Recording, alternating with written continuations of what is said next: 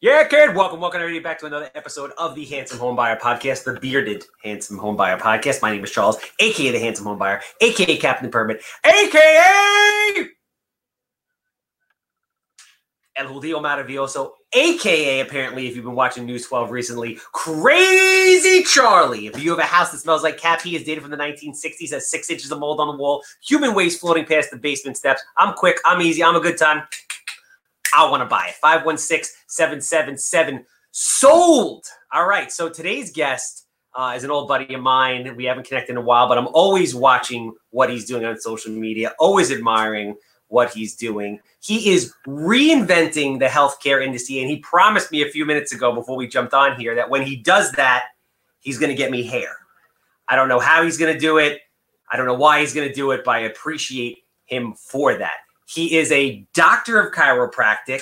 He is a former box owner of CrossFit in Island Park, which is where I met him. He is the current owner, founder, running the show at Active Life. And like I said, he is reinventing healthcare. He's a very interesting guy. He is also a fellow bar mitzvah boy, Dr. Sean Pastuch. That's right. November 23rd, yeah, buddy. November 23rd, 1996. I got married. Not married. I got bar mitzvahed at Elegante Grand Italian Catering Hall in Massapequa, and baked clams were on the menu. I really wish you had. So I wish you really had a picture of that, and I wish I brought a picture of mine because when was this? This was probably 1982 that I did, and I had the 90210 Brandon haircut with the wave in the front that moved from left to right. Mm-hmm. Did you have that? I had a very similar haircut, yes. You did? How old are you? 37. 37 years old. Yeah. Dude, I'm just warning you now. Because I'm 40, so I'm just going to warn you now. You probably know this. You're a doctor, so what am I going to tell you about anything? But when you hit 38, it really starts to go to shit. That's the number? 38's the number? 38 is the number. So, you have to work out excessively, or when you eat something, it just doesn't leave you. Right. You start to get hair in places that you didn't ever want, like your ears. Like all of a sudden your wife will grab like a 6-inch ear hair and you'll be like, where the hell did that come from? And it'll pop up overnight. Like it wasn't there yesterday and now it's here.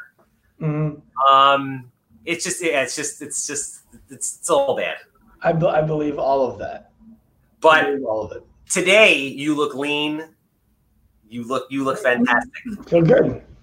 I mean, look, I could take you into the other room over here. We have an office that's a film studio that's supposed to look like a gym. So I got a place to work out whenever I want. There you go. But you've dedicated your life to health, to fitness, to making people feel better. So, you've done a lot of shit and you are a lot of different things, like I said. So I want to kind of go through the journey a little bit so people kind of get how you started, where you started, and how you kind of progressed through this. So you're a local Long Island guy. You're a Merrick guy, right? Yeah, I was going to say, let's start with episode number 34, where you and Val were talking about the guy from Merrick. You and Val on your episode with Val. We're talking about, it's not like you're some guy from Merrick whose daddy bought him a BMW when he graduated high school. Wait. It depends. If it's South Merrick or North Merrick. Merrick is another planet. Did you go to Kennedy High School? Or did you go to Calhoun? No, I went to Calhoun. I grew up a block north of Merrick Road. Half my friends from elementary school went to Kennedy. I went to Calhoun. My first car was a 1995 Pontiac Grand Prix. That I'm talking about. The battery died as I was crossing Sunrise Highway southbound, and the car stopped on Sunrise Highway. But I would argue to say that you are successful today because you drove around in a piece of shit car that the battery died while crossing Sunrise Highway. If you lived in South America and you drove a brand new BMW, it would be a very different world for you. It might be. I grew up wanting for nothing. I had great parents. They made a good living, and they made me buy my first car myself. I had $5,000. It was, from working day camp and bus boying, and it was all right. Here you go. This is the piece of shit that you can afford. Wait, you went to camp as a child, right? My parents owned a day camp, so it's not a fair. I was I was a weak-minded young child. I didn't go to sleepaway camp. I was afraid to leave home. I was no. So was I. I mean, I went to camp because that's what Jews do. We go to camp. Yes. We're good little Jews. We go to camp. Wow. All right, so keep going. Merrick, North Merrick, though. We need to. I used to tell people I lived in South Central Merrick. Because North Merrick is above Sunrise Highway. South Merrick is below Merrick Road. I was the southernmost part of Central Merrick, South Central. Yeah, but what's the worst thing that ever happened in your neighborhood? Like somebody TPing a house? Yeah, probably. Like that's so. But again, that's what Jewish people are. We kind of have a flair for the dramatic. Yeah. Look, I mean, I got introduced to the real world really when I got to college in 2001, because that's when 9/11 happens. I'm not at home.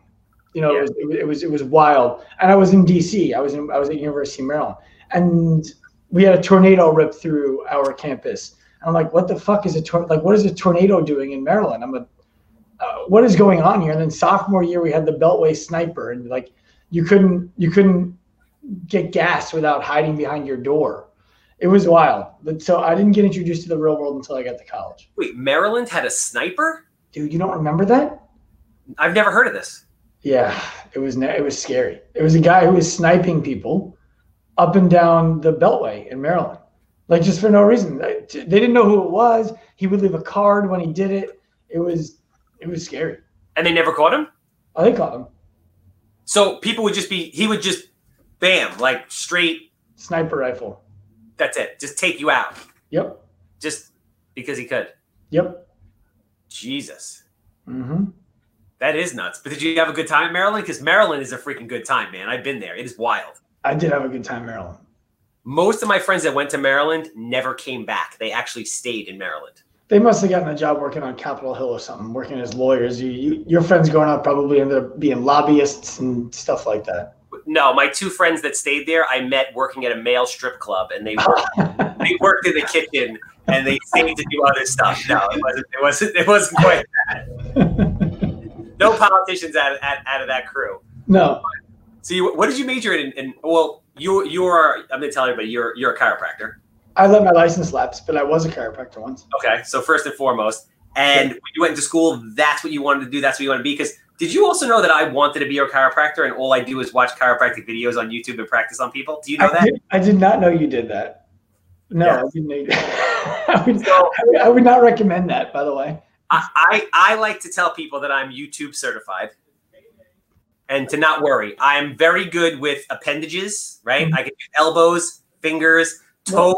I'm amazing at toes. You should print a certificate, or no one's going to believe you.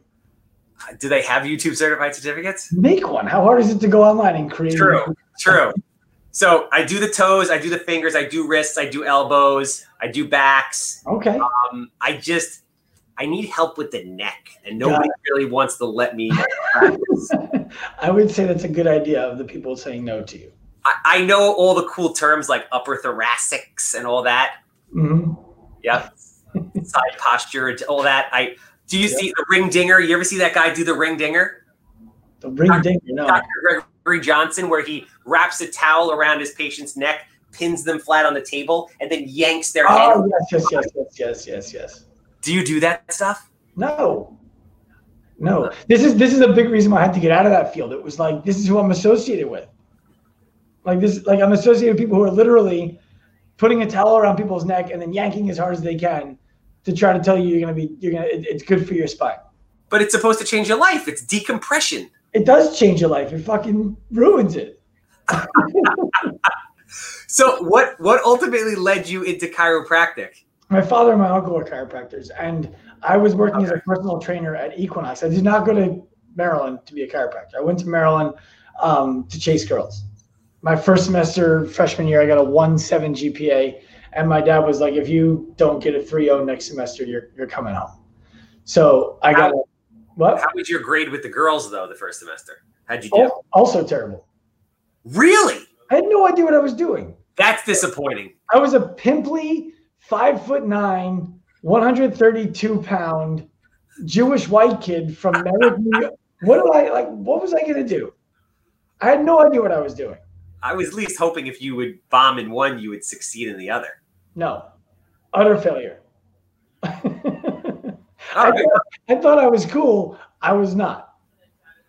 But you were going for chiropractic. You were like, I'm going to be a chiropractor. No, I had no idea what I was going to do in school. I had no major until my junior year.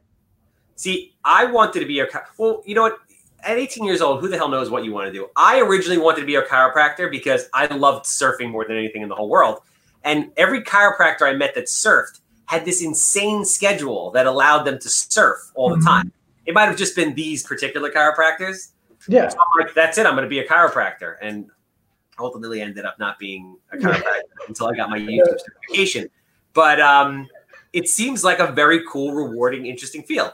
You know what? It wasn't bad. The thing about it was patients come into the clinic, and the first two questions that they ask are, how much is this going to cost and how long is this going to take? What they want to know is, they don't say those words, right? They say like, hey, do you take my insurance? What's my copay? And how many visits is this going to be? How often? What they want to know is, how soon can I stop paying you? Got it. And they come in miserable. You help them get better. And then once they're happy, they're like, all right, see you later. So for me, I'm like, I don't want to deal with miserable people all the time. And then when they're happy, like, never see them again. That's not the kind of profession I want to be in. Is that really? I feel like most people I know that go to the chiropractor go for like a holistic approach where they want to maintain. They're very active people. Yeah, the problem is, for me as a chiropractor, I didn't believe in that kind of treatment. So I wasn't going to sell somebody, come see me once a month for the rest of your life. I didn't think it was valuable to do that. So your approach to chiropractic was to just obviously help people that were in pain and need of help. You don't believe in chiropractic as just a maintenance function? No. I mean, like, I don't mind it. I still get adjusted myself, but it's not one of those things where like everybody needs to get adjusted once a month or they're going to die. Like it's just not true. There hasn't been enough. There isn't an overwhelming amount of evidence that says anything in that direction. I'm not even an evidence guy. Like, I'm not the guy who's like, prove it to me with a study. I don't care. I just didn't see it being the thing. Like, I wasn't even adjusting a lot of my patients. So what kind of, like, what would you do with them? Soft tissue work. I would do exercise modification, mindset, all that stuff. And but you found that to have positive results? Of course. You ever see the guy on YouTube that beats people with the hammer? Yeah, I interviewed him on my podcast. Bro, his wife is a smoke show. Yeah, she's not bad. Good for no shit. All right, cool. We'll talk about that later. I mean, look, here's the thing. I used to feel when I was in practice. I mean, I had patients who were flying in. I had a guy flying from Finland. I had a guy flying from Spain. I had a guy flying in from Brazil, from Nevada, from California, from Florida, Australia. People were flying in from all over the place to get visits at my clinic, but it wasn't rewarding because it was like, okay, did it again. It was just repetitive. It was the same nonsense over and over and over again. The money wasn't insane. So, and the freedom wasn't there because, you flip houses. Imagine having to hammer every nail, screw every screw, and cut every piece of wood. It's like, if you're not there, it doesn't do the thing. And part of that was I didn't know how to run a business. But the other part of it is I was the business. Well, I mean, that's not something that they teach you growing up pretty much anywhere. The cool thing about you is you got a lot of experience at a very, very young age. How did you ultimately begin to segue into the fitness world? Because your first endeavor into fitness was the CrossFit gym, or is that not accurate? So 2004, I became a personal trainer at University of Maryland. Okay. And I was going to be the best personal trainer in the world. I was following, once I realized I wasn't going to be a pro baseball player, which took until my junior year of college, I started following the best personal trainers out there. So I was looking at people like David Kirsch, who trains all the Victoria's Secret angels in Manhattan. I was looking at Mark Verstegen. I was looking at the guys out there who were doing the thing. I was watching them. Okay. I was going to be just like them. $200 an hour for a training session, yada, yada, yada. Came out, got a job at Equinox. Actually, at first I got a job at World Gym in Huntington, and that was a That was a disaster. But I got a job at Equinox in Great Neck after that, and then learned the business of fitness. And then I was constantly taking my clients upstairs to the physical therapy suite saying like, yo, this guy's got a shoulder thing. What do I do about it? And they would say, oh, just work out around it. This guy's got a knee thing. What do I do about it? Yeah, he's 55. That's what happens. I'm like, this can't be the best possible answer to these questions. Work out around it. He's too old for that. Come on. So I went to chiropractic school to save the world, realized adjusting people, snapping necks and cashing checks wasn't my thing either, and went back to fitness. Okay, but you still did it simultaneously because I remember you had your practice running while you were opening the CrossFit gym. I was a good Jewish boy. You're supposed to be a doctor or a lawyer, right? Yes. And that's the thing. And my parents never put that pressure on me, but I put that pressure on myself to be financially successful and to do something that they could be proud and tell their friends that I did. So I married the world by saying I can do fitness and I can do rehab and I can own them both and put them together and change how people do this. But you did. I was there. I saw it. I know. And you said something to me that haunts me to this day. I remember, yeah, man. We were doing a rope climb workout. You came to the 8 p.m. class. Yes. And you were the last person to leave. And you were like, dude, sell this business and get into real estate. and the sick thing is, at the time, as it pertains to like finances and actually making money, I knew you were right. I had no doubt that you were right. I just didn't want to get into I enjoyed what I was doing, even if it wasn't providing me the financial return that I wanted. And eventually that just got old. I had to do what I love to do and make the money at the same time. Yeah, I guess what was I implying? I don't even remember. I vaguely remember having this conversation with you. Was it more of just like a scalability issue? No, it was you had like, I don't know, 2 months ago sold your Mako. Oh yeah. And now you were like buying your first homes and you're like, dude, it is so easy. You got to do it. And I was like, I'm not going to do it. I don't believe it. I believe you like it. I don't believe I would like it as much. I think it's easy for you because you like it. Yes. No, all of that. But I knew the moment that you said that, I got like this thing in my gut and I was like, I'm not going to do this. I can't keep doing this because that is enticing to me, even though I know nothing about real estate and I love this stuff. So that means this is not the thing. Wow. Haunts me to this day. Wow. No, but like, I mean, I hope that was impactful. It shouldn't be haunting. Maybe. No, it's a valuable haunt. It's like the ghost running behind you when you're running as fast as you possibly can. It makes you run faster. So, but I have a feeling that you're going to come full circle and you're going to end up investing in real estate in a not so, distant future. And then it'll kind of all come together. Well, now what we're looking to do is, to give you the full, let's just fast forward 8 years. We're coaching gyms and coaches and people. So we help individuals get out of pain from anywhere in the world without going to the doctor or giving up their active lifestyle. And we coach coaches and business owners on how to make their gyms the healthcare clinic that I know that ours could have been.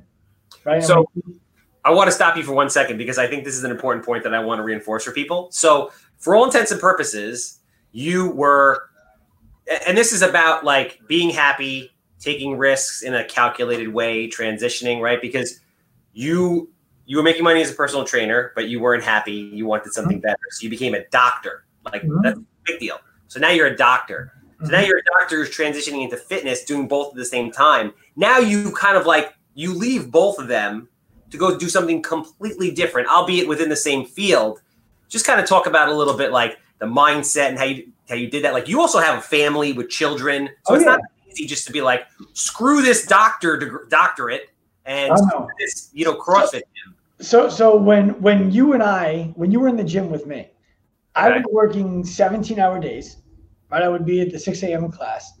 I would close the 8 p.m. class at 9, clean the gym. You get to the 6 a.m. class before the 6 a.m. class starts. So you clean the gym, get it ready.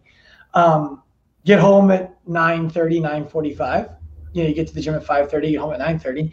And then at home, you're doing some extra work on the computer, on the cell phone, on the Instagram account, whatever it is, to try to make sure that you're growing the business properly, which I wasn't. I had no business acumen at the time. I had my chiropractic clinic. I had the gym. I don't know if you remember the event that we used to throw on the beach. And on the Yeah. All that together, I was making like $30,000 a year. Yeah. So that wasn't good. No. I didn't know how to run the business. Patients were flying in from out of town paying $1,000 for their appointment, and I would just squander it. But like I didn't know how to run a business. So there was nothing left at the end of the day. It was, great gross, shitty net. So, wow. So, fast forward a little bit. My partner and I, you remember Mike from the gym? Yeah. We split, right? We split in 2014. And then in 2014, my wife was pregnant with the kid, our first kid. And I'm working these 17-hour days. I'm making no money. The event is losing money. The clinic is doing fine. The gym is like, I'm not coaching any classes, but now I'm paying for every class to be coached. So I no longer, I didn't understand profit. I just understood money in, right? Like I was young in business. I'm like, all this money comes in. I make this much money. No, you don't make that much money, you idiot. That much money comes into your business, then you pay other people to run it. Yeah. So there was no money left. And so I fast forward 4 more years, I got myself to the place where I was making $10,000 a month, which it's a decent income on Long Island, $10,000 a month. And I was working less hours. Everything was good. But man, it felt like every day I went to work, I drove a Ferrari right into the bottom of a lake. And I'm like, there's nowhere to go. Like I'm sitting in this car that I know has this stuff in it, but I can't fucking drive it anywhere because it's in the bottom of a lake. And I went to my wife. I was like, I'm out. She's like, what do you mean? Like you finally are in. What do you mean? What do you mean you're out? I was like, I can't do this anymore. So I got out of the clinic. I got out of the gym, started an online business full time. And the online business was like a side project. And it was in December 2017, it made $36,000 and netted $4,000. And I just told my wife, you're not going to see me in January. And in January, we got it to 85, and it's been going since. Wow. That's all. So explain to everybody exactly what the online platform is, how it has changed over the last couple of years. So think of it this way. What happens right now in the world is the way that doctors are paid is they're paid on what's called ADLs. So insurance company pay doctors based on their ability to help a patient go from inability to perform ADLs, which are activities of daily living, to ability to do it. And once you can do your ADLs, insurance companies stop paying. Okay. Now the thing is, they also know how long it should take a doctor to get you to your ADLs. So if it takes you more than 10 visits and the average patient who has it takes 10 visits, they'll stop paying you at 10 visits anyway. Follow? So school teaches doctors how to repair ADLs for their patients. Wiping your ass, changing the channel, sleeping through the night, bathing yourself, eating. These are examples of ADLs. Okay. I want to be able to run 3 miles without low back pain. Sorry, that's not a thing that we do. I want to be able to lift heavy weight. Sorry, that doesn't happen on your insurance. I want to be able to throw a ball really hard. Sorry, not a thing. You want to be able to coach your kids in basketball? Not a thing. So what happened was I realized that people were asking me how long do they have to pay me for? And how many visits do they need to come? I'm like, where would you rather be? They're like, in the gym, living my life. I don't know, anywhere else that's not your office. Like no one wants to go to the doctor's office. No one's like, I'm excited to go 3 days a week at 1 o'clock. Like it's not a thing anyone wants to do. So we started helping people from anywhere in the world with better exercise, better movement, better mindset. And we started to see that people were actually getting results no matter where they were. And we didn't have to ever have them come into the clinic. So we started to kind of brand ourselves as the company that can help people get out of pain without going to the doctor's office or giving up their active lifestyle.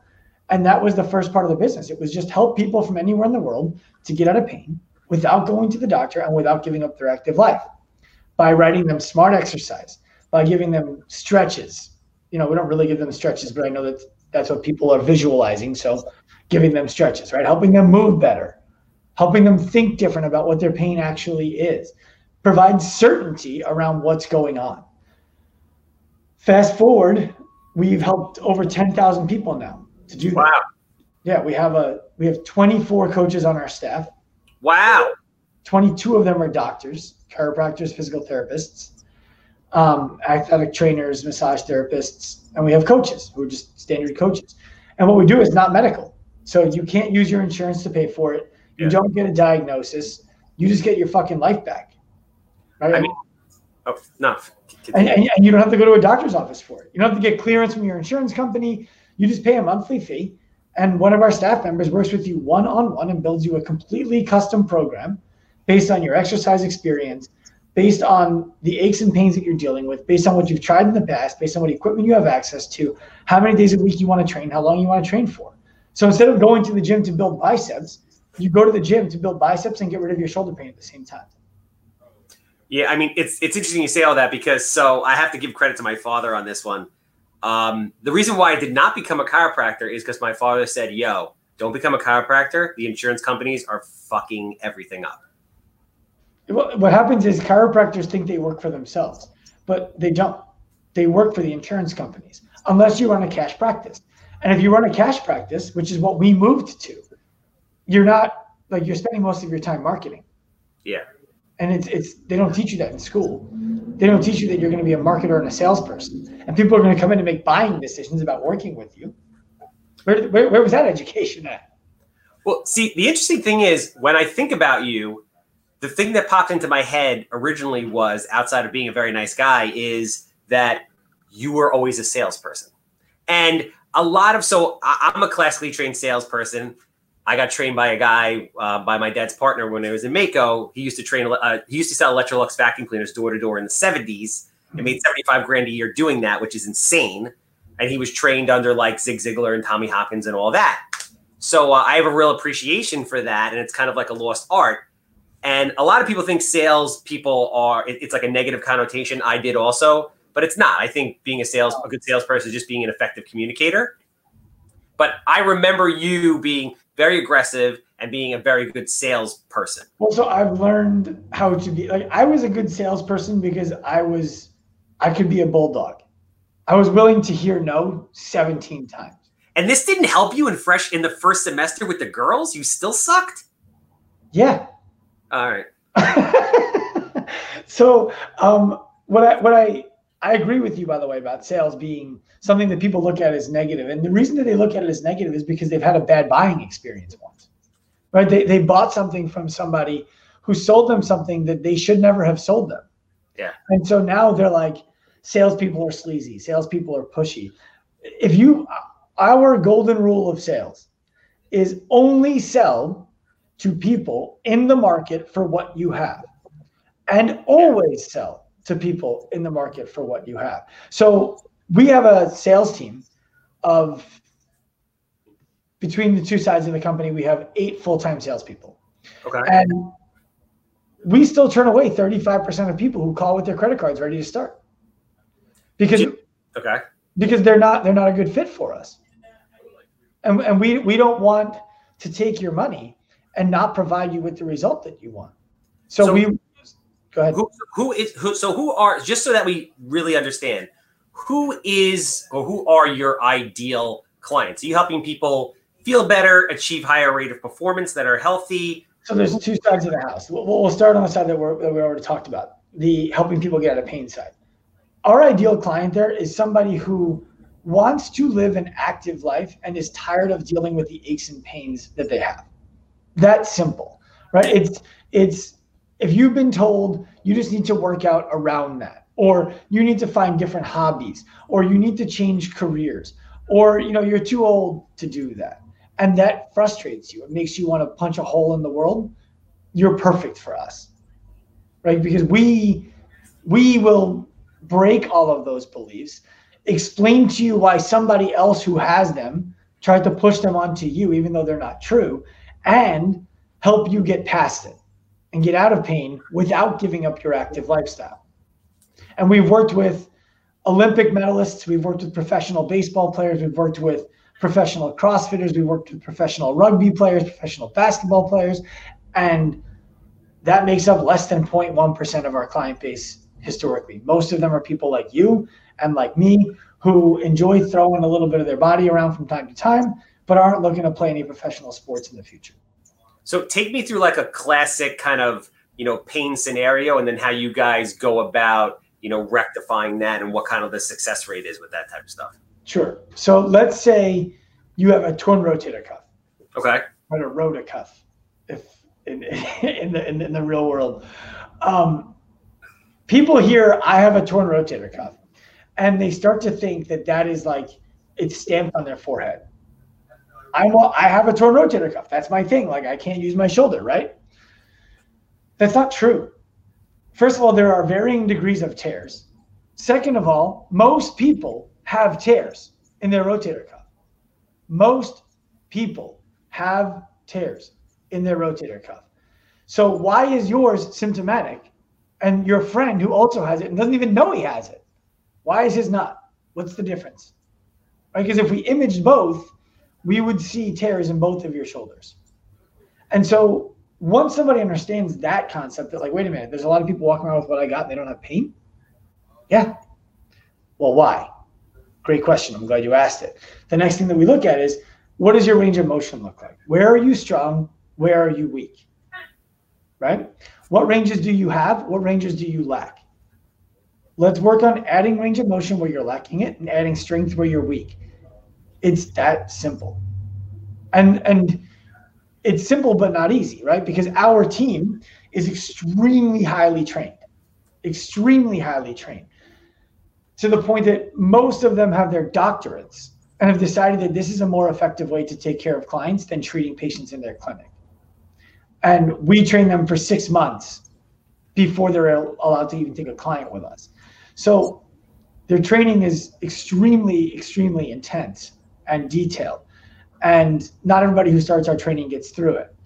But the point is, all we need the client to understand is we're going to make you strong where you're weak, and we're going to make you long where you're short, and that's going to alleviate your pain. Does that make sense? Yeah. So there's a couple of things that are popping in my head that I'm curious about. On the client side, I mean, let's face it, my opinion, most people are lazy, especially when it comes to fitness, anything like that. People don't like mental pain. They don't like physical pain. And people as a whole are just lazy. So how do you keep these people motivated, and kind of like, what is your success rate with that? We hold them accountable. So the problem with a lot of treatments on the market right now is that they're passive, right? So you expect you're going to come to my office and I'm going to fix you. That's how a lot of people look at their doctor visits. I don't have a job in this. I just show up and pay the copay and I get better. That's problem A.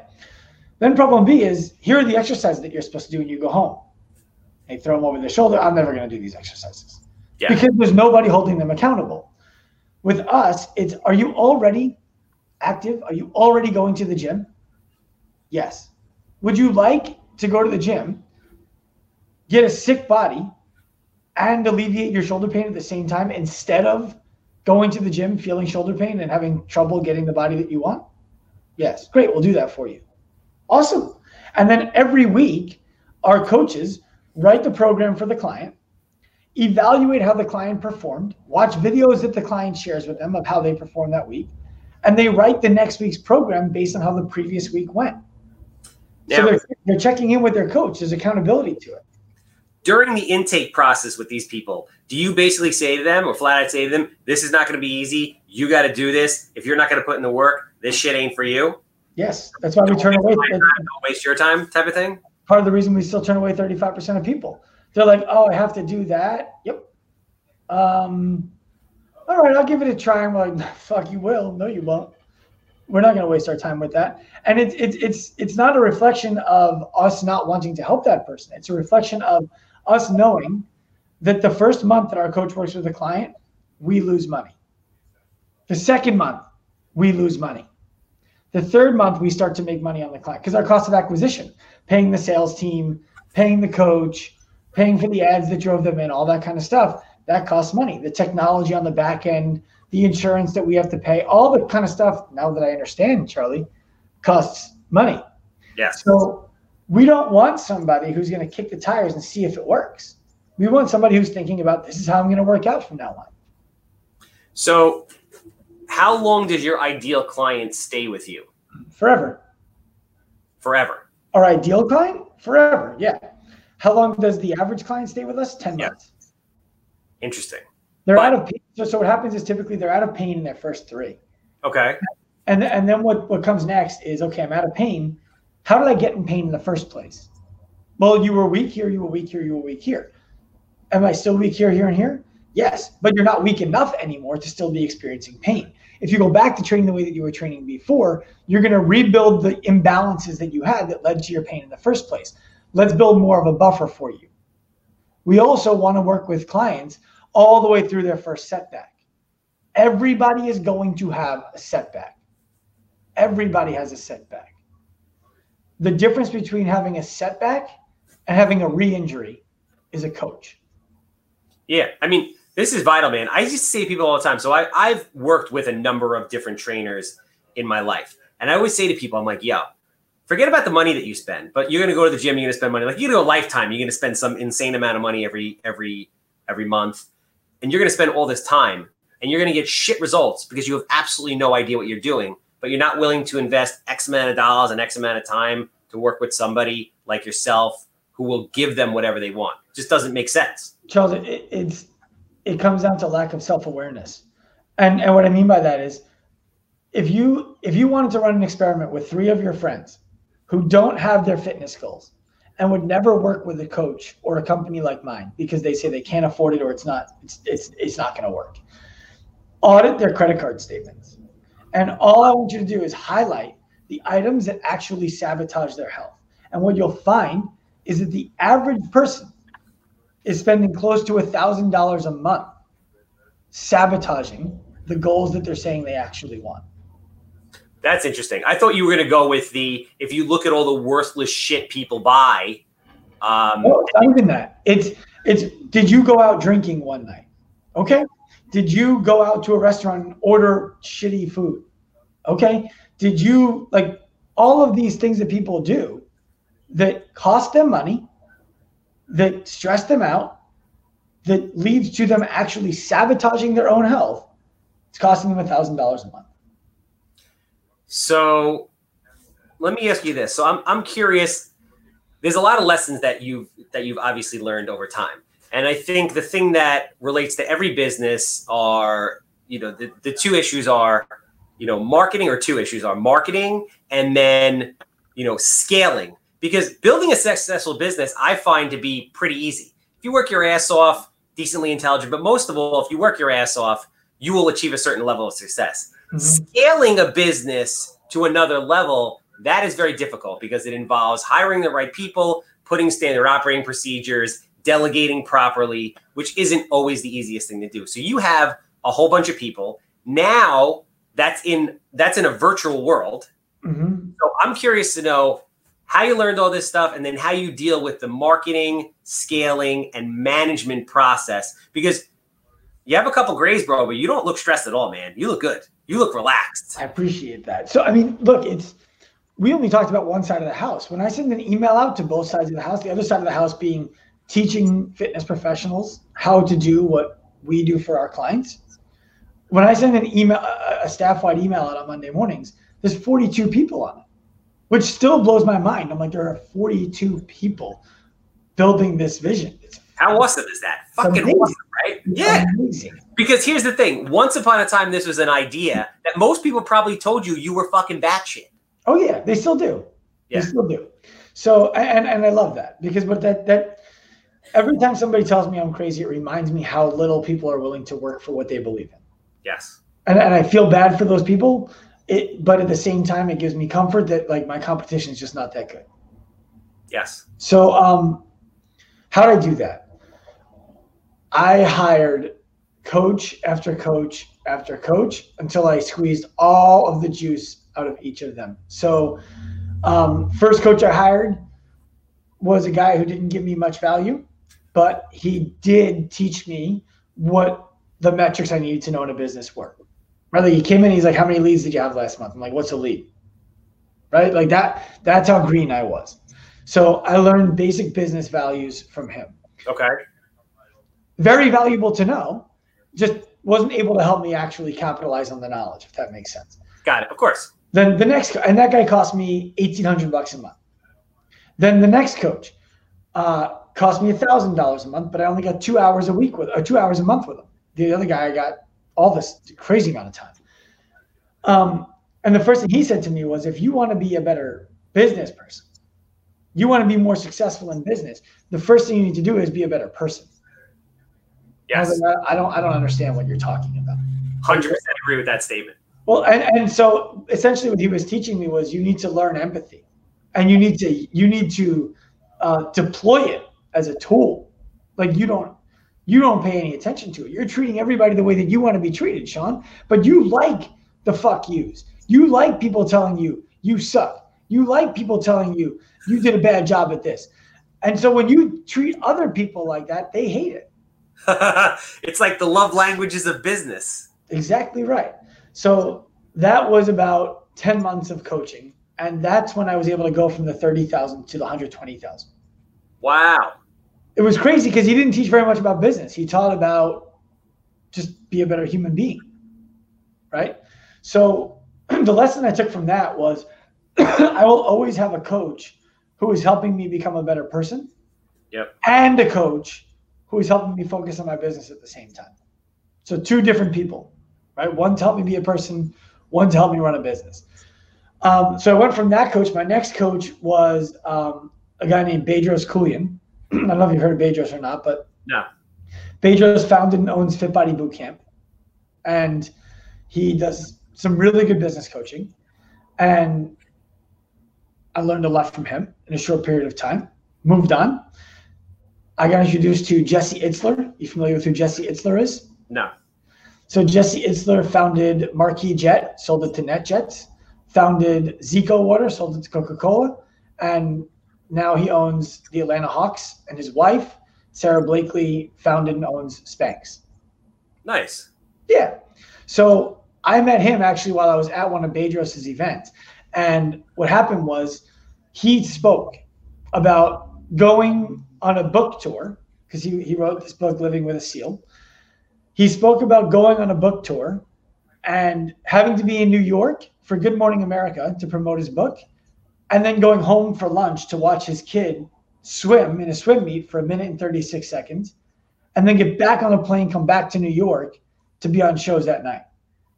And I was like, that's what I want. I want to have the life that I can support the family in a way that they understand that they're loved, and be able to afford flying back and forth twice in the same day without blinking for 1 minute and 36 second long swim meet. And so I worked with him. And that was one of those things where while I was doing it, everything about it was frustrating. I'm like, you're not teaching me business. You're not teaching me business. You're not teaching me business. And 1 year after working with him, we had 3x the company. Right. So now I work with a coach named Ken Andruko, who is helping me on the business side and the organizational side, and a coach named Lacey. And Lacey's job is to help me with leadership and personal relationships. So I learned it all. My goal is to shrink time because I don't know when I'm going to die. So I want to not learn on my own as often as I can. I'd rather bring people in who've already done what I'm trying to do, have them teach me what to do, and then just fucking say, okay, and do it. Yeah. I mean, you're paying coaches to essentially speed up the process. Like, you're a smart guy. You could get anywhere that they're going to bring you by yourself. You're just going to get there way faster. And you're paying.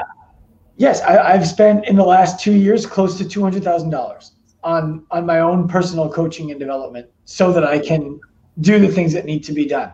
And I tell the clients who I coach and our own staff, I'm like, every one of you would be successful without me. None of you need me. It's just about speeding up the time with which that takes and the amount of pain that you have to endure to do it.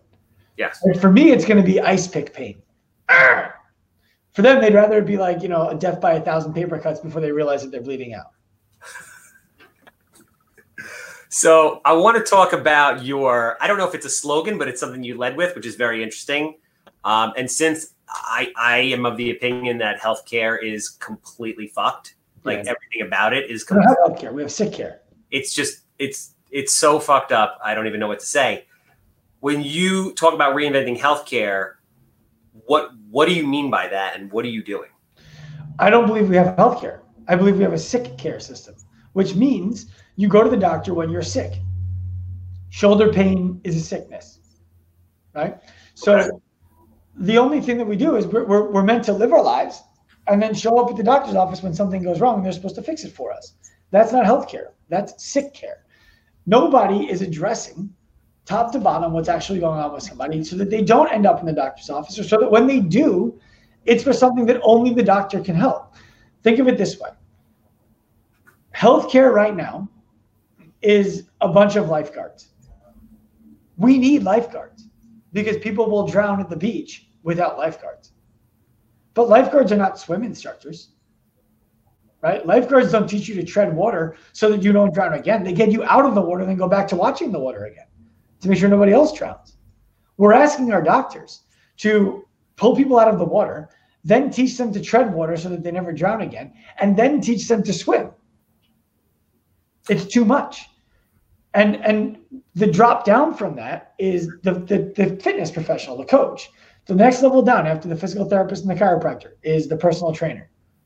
And they can get certified in a fucking weekend. That's broken. You shouldn't be able to go from high school to a weekend certification to the same licensure that somebody else has who's been in the field for 20 years. And the problem is the person who's been in the world for 20 years might not have learned anything since they got their certification a weekend out of high school. We need to make it so that coaches can do, when I say coaches, I mean personal trainers, fitness professionals. We need to teach them how to bridge the gap. We need to teach them how to understand the things that fall outside of the ADLs that doctors get paid for. I call them ADIs. Once it goes from being an ADL, activities of daily living, it becomes an ADI, an activity of daily interest. I want to be able to play softball with my friends on the weekend, but my back hurts. Whose job is it to help you with that? Not the physical therapist, not the chiropractor, the trainer. But the trainer doesn't know how to do it, right? So we got to teach the trainer. I want to lose 40 pounds. Why? That's not actually the trainer's job. That starts off as a therapist's job oftentimes, and then becomes a trainer's job, right? Because the person who's 40 pounds overweight, they know that they should eat broccoli instead of a cookie. They just choose the cookie anyway. Why are you making that decision? Right? And somebody really needs to have that conversation and meet that person where they're at. It's not like you can't just start weighing and measuring your food and working out harder.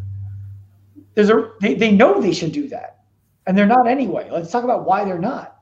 So we need to rebuild an entire industry to afford people the opportunity to go to a safe place that is going to be able to help them do these things. I mean, it really seems that, and I don't know if insurance companies will ever get this, because A, it requires a total mindset change, and B, it requires significantly more upfront cost. It's not profitable enough for insurance companies to get it, because insurance companies function like Planet Fitness. Hopefully you never use us. Exactly. But in order to have healthier people that live longer, that have to go to the doctor less, you first have to have a shift in mindset to tell them to basically show them and teach them how to take care of themselves first. And that's why we are exploring the potential of franchising, which brings me to the real estate investment that you were talking about earlier in the show, because I would like to buy the locations and then rent to the franchises. You're like the McDonald's of the healthcare industry. Yes. And, you know, the way I see it, if we just try to teach a coach in every gym or teach some gyms here and there how to do this, it never gets the traction that it needs, because people can't look to a brand and trust it. Right? They're looking at fitness as the brand and saying, I don't trust that. There's still a bunch of schmucks in it. So we need to fix that. See, so not to play devil's advocate, but just as like a question, in a COVID world, in a modern world, when everything is going digital, and when it seems like digital has lower overhead and you can be, have a global reach, etc. Why are you looking? And although, listen, I believe in real estate. Like, real estate's like the only thing I believe in, right? I find it interesting that you're reverting back to the real estate, where with what you do, it's perfect for online. It will always be perfect for online, and we will always do it online. I am the guy who likes to zig when everybody else zags. So when gyms are saying, I don't know if I want to do this anymore, and they already have proper zoning, I want to go take it over, because I believe that after COVID's over, people will still want to go and do this in person. And I believe that our target client would rather do it in person at a gym than do it online at their own gym. Yeah. If both are a choice, which right now they're not, I believe that they would rather be able to walk into the place and see their coach every day than work with them over the computer. So I agree with you 150%. I think a hybrid of the both is probably, the best way to go about doing it. I guess the only question is, and you know the answer better, not that you have to comment on it, but this is what's coming to my mind, is coming in early now, which is the right time because you're running into the fire. You have to be capitalized and set it up a way that, because you're going to burn. You're going to burn through money for a certain period of time. Until that transition, it's just a matter of, that has to be in your mind. How do you set that up so that you can get through that period of, like, you lose 1 month, you lose 2 months with your current. So there are things that you can do that mitigate that right now. And one of those things is a lot of these gyms have force majeure in their lease, which means they're able to get out of their lease because of an act of God that shuts them down or whatever. Welcome to COVID, right? So these gym owners are looking for an out. They just want to be out, a lot of them. So what we're able to do is say, look, you can be out. We will take it over. Try to convert the membership to this new type of membership. If there's a big flop, we'll just pull the plug. Okay, so you're exercising that same ability to pull out within a certain period of time if you can't make it work. Yeah, because look, here's the thing. We're still trying to figure out where is our target demographic? Like what is the right location for one of these? We don't know these things yet. We're still working on it. We're helping gyms right now who want to convert to this model, to convert to it. So I'm not going to own all of them, but we're studying their success and their demographics and what they're doing that's working, what they're doing that's not working, so that we can have best practices. So the interesting thing I believe that everything has a 3 to 5 year life expectancy. So when I was out flipping, 1 million houses a year, I was like, oh, I better go back to school because this is great that I'm killing it now, but this shit's going to be over soon. And nothing is worse. There is no industry worse when it comes to fatty shit than the fitness industry. Which is why we don't want to be fitness. We want to be healthcare. You're exactly right. The difference is everybody in fitness right now is competing for the same thing. Get you the ass that you want to put in a bathing suit. We are not marketing to that audience. We are marketing to the get your life back audience. It's different. It's totally different. The person who's listening to this right now who wants to compete in a physique show, we're not the gym for you. We are not the gym for you. The person who's listening to this who wants to go win a Spartan race, we're not the gym for you. The person who's listening to this who wants to be able to go to a Spartan race without fear that they're going to be hurt before it's over, let's talk. Yeah, no, I get it. And listen, you're awesome. I totally believe in you. If anybody could do it, you could do it. I'm really looking forward to how you position it and how you market it, because people have never seen anything like it. And you're going to have to kind of like educate. Education is ultimately the way everything happens and gets done, but you're going to have to change the way society thinks. Yep. And that's awesome. And I'm looking forward to seeing it. Dude, I love you. It's always great to connect with you. It's good to see you. We got to get a workout in. I got the gym right here, man. Yeah? Yeah. I've been on the bike, bro. I've lost 10 pounds through COVID. What bike? Like Peloton? Well, we have a Peloton, yes, but I went and got a road bike, And I start in Belmore, and I shoot down to the beach and then out to Tobay and through the parking lot. And I do 24, 25 miles at a clip. Do you live in Belmore? I do live in Belmore now, South Belmore. Don't judge me. I live in my girlfriend's house. It's not me. Right. So Kennedy. Yes. I'm just passing through. How do people get in touch with you if they want to learn more about what you do and how you do it? What's the info for everybody out there? Instagram at Dr. Sean Pastuch.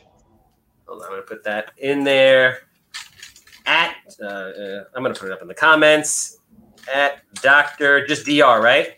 DRSEANPASTUCH. IG. There we go. Scroll along the bottom. Tech. I am not the most tech savvy person.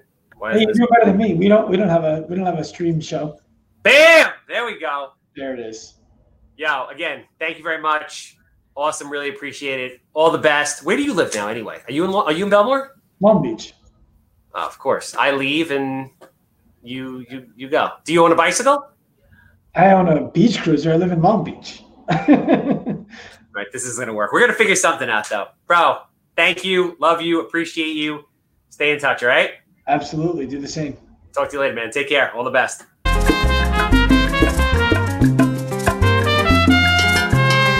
Orgulloso estoy de mi herencia judía. Benjamin Ben Shlomo, cuando me llaman a la torre, así me llamo yo. Orgulloso estoy de mi herencia judía.